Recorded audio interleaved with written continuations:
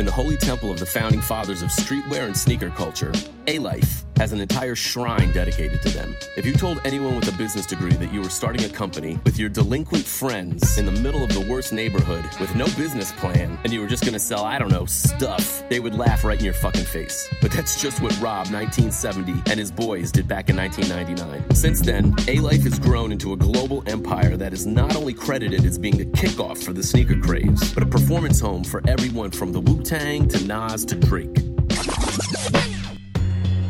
My name's Eli Morgan Gesner, and I'm the co-founder of Fat Farm, Zoo York, and a whole bunch of other shit.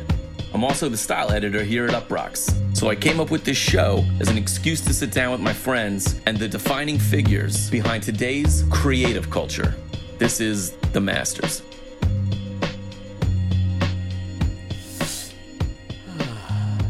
I'm already too hot. We're Really? gonna be schwitzing in a second. I'm just trying to just chill. Yeah, you're doing a good job of that. You want to do it? What's up? My name is Eli Morgan Gesner, and I'm the style editor here at Uprocks. State your name and where you're from. Rob, 1970, New York City. Rob is the man behind Alife, but also we went to school together. So I've known you since we were late teenagers. Yeah. But when I was a kid, I was already aware of Rob because he was a notorious graffiti vandal. Graffiti kind of tied our for sure. Our group of people together. So how'd you get into art and graffiti? And what came first for you? I mean, this was early on. This was I guess the beginning of hip hop, because I remember all the early hip hop shit, Graffiti Rock on TV, and the old, I lived behind a Crazy Eddie's, which was a big electronics store in New York. And Crazy Eddie, yes. So really my reference for a lot of this stuff was going to the record department and just scouring through all of the album covers. What was the record cover that Stash did?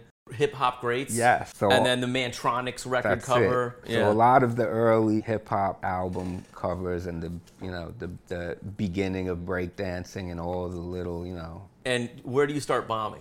It started on I started doing it probably around 86, 87, and continued until I started my business in 99 when people could find me pretty much. I grew up really with only one track mind, and it was just bombing. It was white and black. The real excitement to me and the real, joy that I got out of it was the booming, readable shit that your grandmother would be driving down the highway and be able to read what we did. Sure. So how did Alife come about? Let's talk about that. Where's the idea? You're writing graffiti, but there's no money in that. So where does this come from? How do the gears work? Where you're like, hey, I could make a streetwear brand. Before Alife, I started. I was working at a magazine, a publication. What was the magazine? It was a trade publication, so the magazine was called Streetwear International. It was what are you talking about? There's a huge magazine. In the rag trade, where we all have ended up, Streetwear International was the magazine. That was my first job, and that came about because the owner of the magazine grew up in my father's neighborhood, and my father said, instead of doing carpentry or whatever the hell you're doing, go see my friend, Mike Belomo, a gangster from Throgs Neck, that owned the magazine, and he said, you know what, talk to him and see if you could go do something in Manhattan. So I got this job, and it was basically in the art department, started as an intern, stayed at this place, learned the whole business basically. That's crazy. You kind of unintentionally just got set up for this. Yeah, I have always kind of had a vision of what I like. So that was really my first lesson of how to take what I do and put it into reality. And so working for this art director, we would be doing these things called advertorials. So we would be the ones creating these advertorials that would then be given to the art director, who would then sell them to these companies, but it was all of our work. Right, yeah. So after a while, we said, we need to open up a studio, basically, and And that's how kind of Alife was born. None of us had any previous business knowledge, how to start a business. Right. We each chipped in, I want to say $15,000 is what we each, 4 people put together and started. Filled a store with product, built a store, rented a store, and it all came out of this small budget. And the design studio is what funded Alife's business for a very you're still here. Significant time. Yeah. And still to this day is like, it's been built upon, the business of art related things. So this is what I'm interested in. So when you first started this, Yep. were you setting out to go make a brand, like a clothing brand, or were you trying to just do a design studio? It was really uncharted territory, and it was kind of, everybody had a different kind of focus. But Alife, when we started, was design studio, which had an art element, gallery. It had footwear. It was designated to young men footwear, which was weird. Yeah. And so what year would that be? It was 98 that we began thinking about it. 99 we opened. When you first started, did you guys have other clients? Did you do other client work? And it's Mass Appeal was one of the first, because there was no internet. Right. To the degree that we know of it, there was, but it wasn't. So you opened it up in 99. Opened up in 99, and while we were opening the store, throughout the graffiti community, we put the word out and kind of just had a group meeting of anybody that was in the vicinity. So all the boroughs, and it was people from Queens, Brooklyn. It was maybe a group of 50 to 60 people that kind of congregated at Alife. And it was just to kind of pick people's brains, and not even pick people's brains, but put out that we were going to open up this a work space where anybody that had ideas that they wanted to try to put out. Bring it in. I make, KR from Queens, Crink. Right. I make ink in my bathroom. Let's, what can we do? And, you fast forward now, and it's a globally recognized distributed company. Product. Yeah. Dick Blick, it's huge. It's a brand. Yeah. So this shit started from an idea that happened at Alife. So this was the kind of shit. So it's sort of like Alife was like a graffiti, New York City graffiti culture idea incubator. That's what Alife was born from, was the art. To me, graffiti it's marketing. It's advertising. That's all it is. You could fucking, what we did with our names, that is the same mindset that I did Alife. That is how to get up. That's it. Yeah. Alife was easy to read letters. The branding was very bold, and it mimicked my aesthetic. Graffiti career. So what was the first run of product that you made? So we opened the store. The store had footwear geared to young men, because at the time there was nothing really. So you had right out of the box. Yes, we had footwear. Footwear. So, and we figured footwear because we didn't want to step on anybody's toes that was in this realm. Nobody was focused on footwear at the time. It was art supplies, it was marsh markers, it was weird products. Define weird products. Industrial marking supplies, ink, inks. Graffiti stuff mixed with other weird shit. We went to Japan, we bought a bunch of things that I had never seen. There was a piece on our wall that consisted of 360 tags from all different people. Scene, Fat Joe, Fab Five Freddy, fucking anybody and everybody that had signed these canvases. So there was an art element. Right. There was a working design studio upstairs. There was product downstairs. It was a weird. So you kind of just, Alife is just sort of like a happening. Yeah, it was a workshop almost. Did you think that this model was sustainable? Are you we're gonna get rich? No, that wasn't the point. It wasn't. We were just stupid and didn't really know what we were doing, but we did know that we loved what we were doing. Sure. What happened is, more and more people coming and kind of just wanted to experience the shit, and little by little, the big brands would start coming, Adidas and Nike. And Nike was one of the first to come back, and they came back with this shoe, which was the Air Woven, Right. which at the time, there was no sneaker craze Right. at all. This sneaker that they pulled out was technology that they learned from Vietnam, how the Vietnamese people make shoes out of grass, and they took this technology and made a sneaker out of it. They said, okay, here guys, here's 48 pairs, we're gonna give you, and see what happens. There was nothing on the market. This was like new shit. So we took these, and right away we gave them to Espo. And Espo, which was a graffiti writer from Philly, took all the insoles out and signed each insole. So the first Nike Air Woven sneakers that the people have in America Right. are all, Espo. have all messages within them. Nobody even knows this shit.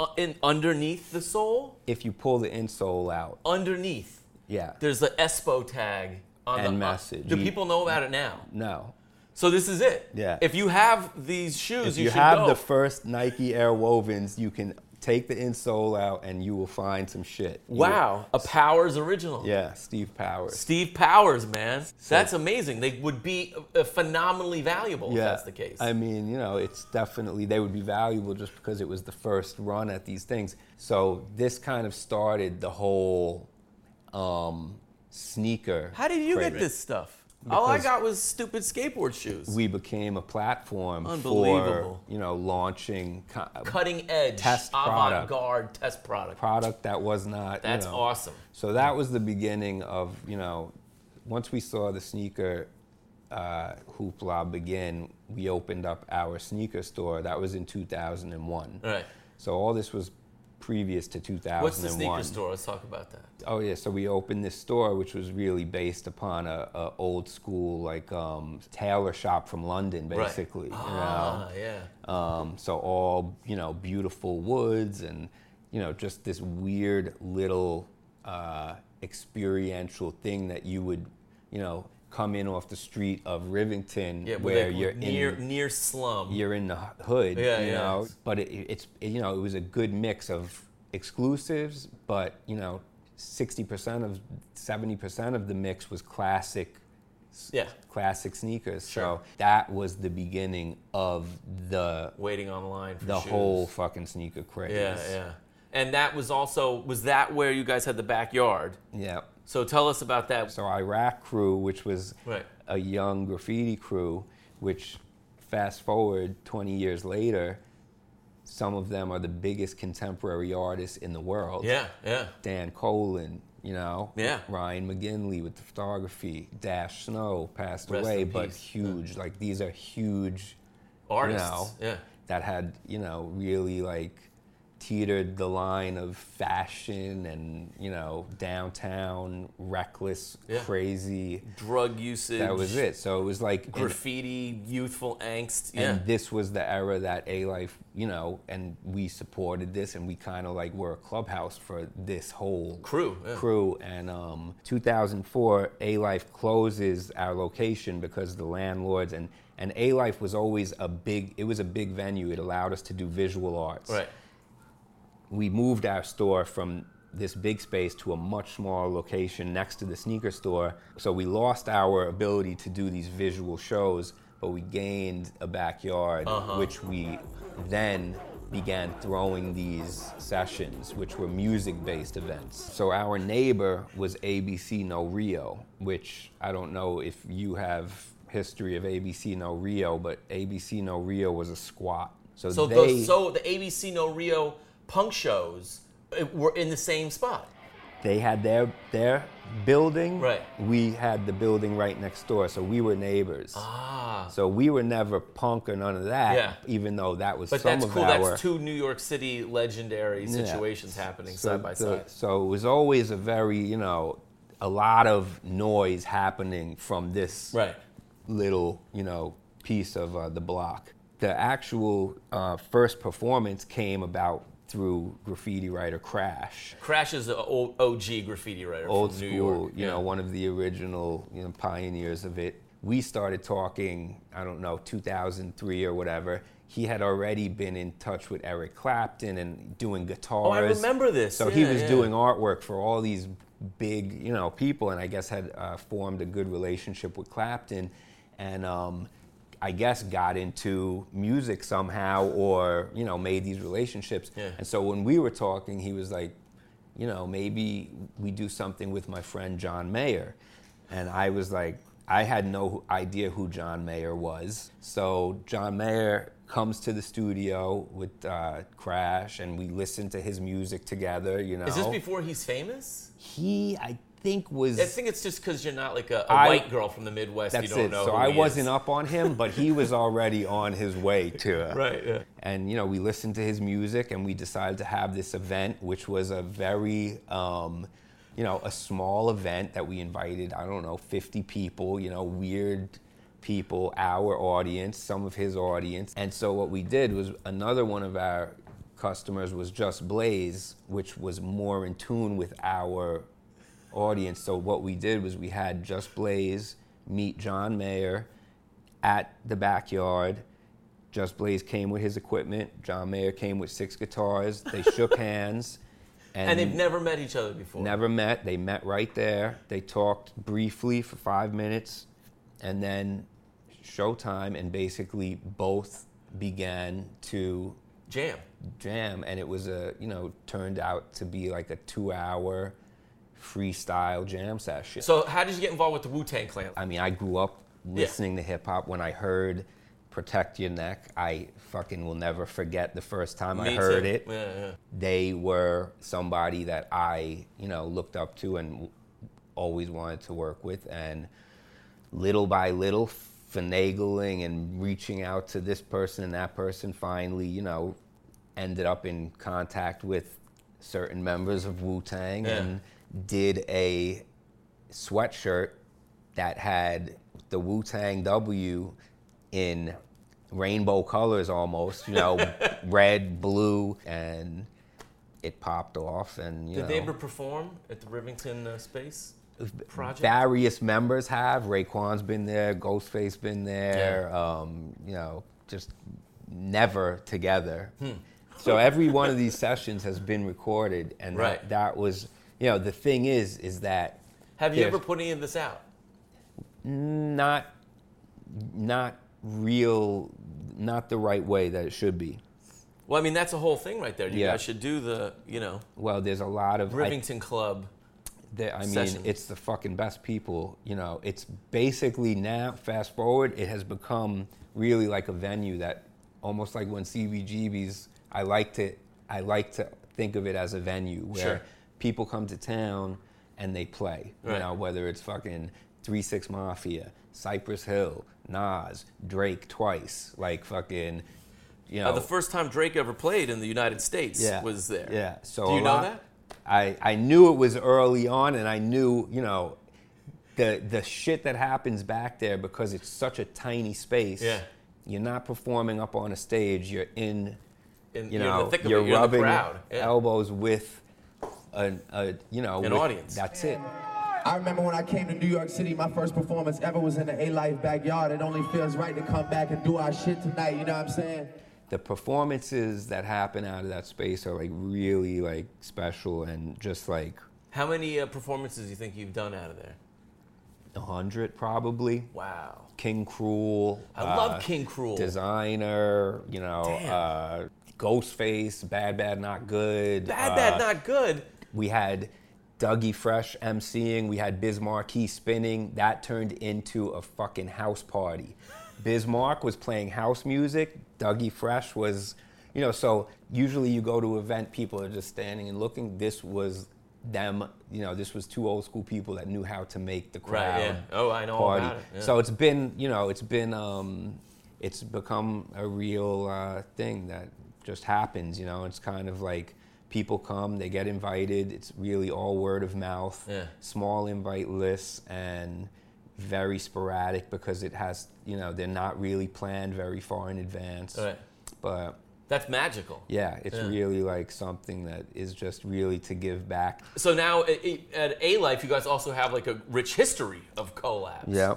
everyone from you starting off, I guess maybe even Nike placing product might be considered a collab, but it goes to Wu-Tang Clan, and so talk about that. Like, how did that ramp up, and how did that become part of your business? We did 3 sneakers with Adidas, and that was the first time that we had a major, company like put our brand on them.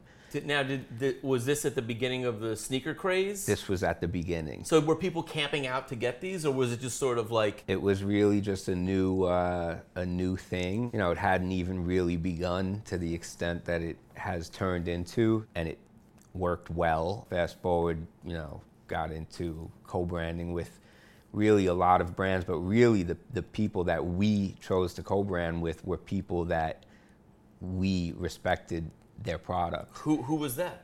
Levi's. Right. Timberland.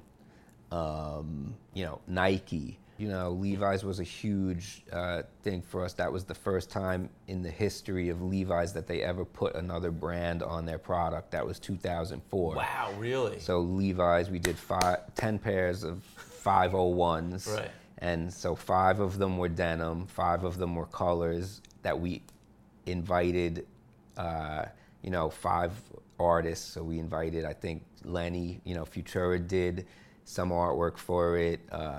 It had to be relevant to us. It wasn't, it wasn't so-and-so, oh, we need to put your product, your name on this product. So it was, to the extent that it's so overplayed today, it's like half the shit doesn't make sense.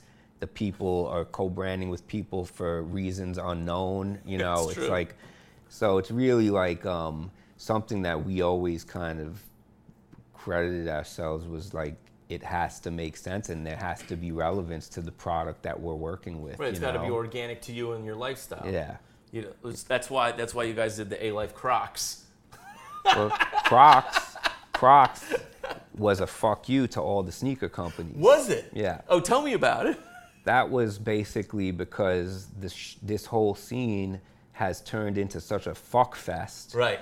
That we took the one shoe that everyone hates. Everybody fucking hates. No cool guy fucking would ever wear. And we said we're gonna work with them and fucking put out some Crocs. And that was basically, that was the messaging behind that. Good. For all you fucking people that don't know. And all this stuff was kind of before, now they're so oversaturated. These companies have just worked with everybody and their mother and kind of like, it's not as... Yeah, it's not as cutting edge as it was. It's sort of sputtering out. That's it. So another collab. That's it. Yeah. So I think, the co-branded stuff that we have upcoming is, it's more kind of unexpected, like, the Crocs example, of things that people are, afraid to associate themselves with because of, perceived exactly. The dorkness factor. That's it. Yeah, it's ridiculous. So. Let me ask you. I ask everybody this. Give me your feelings on youth culture now. Like, what do you think the teenager who's getting into the scene? What do you think about the world? Like, what you think that?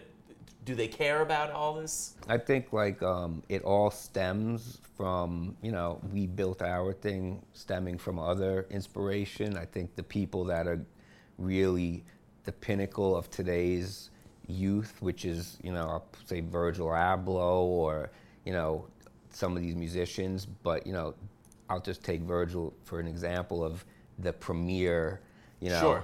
youth leader of today. But, Virgil was cognizant of what we were doing. He grew up on what we were doing. Sure. He was one of the, first people to interview us back in the really? day. So he's been in this scene and just kind of a fan of Alife for a long time. A fan of just the whole, culture, and we maybe played a that's part kind of of what I'm getting at is like when you and I were kids and we would look up to like Crash or Lenny or whoever.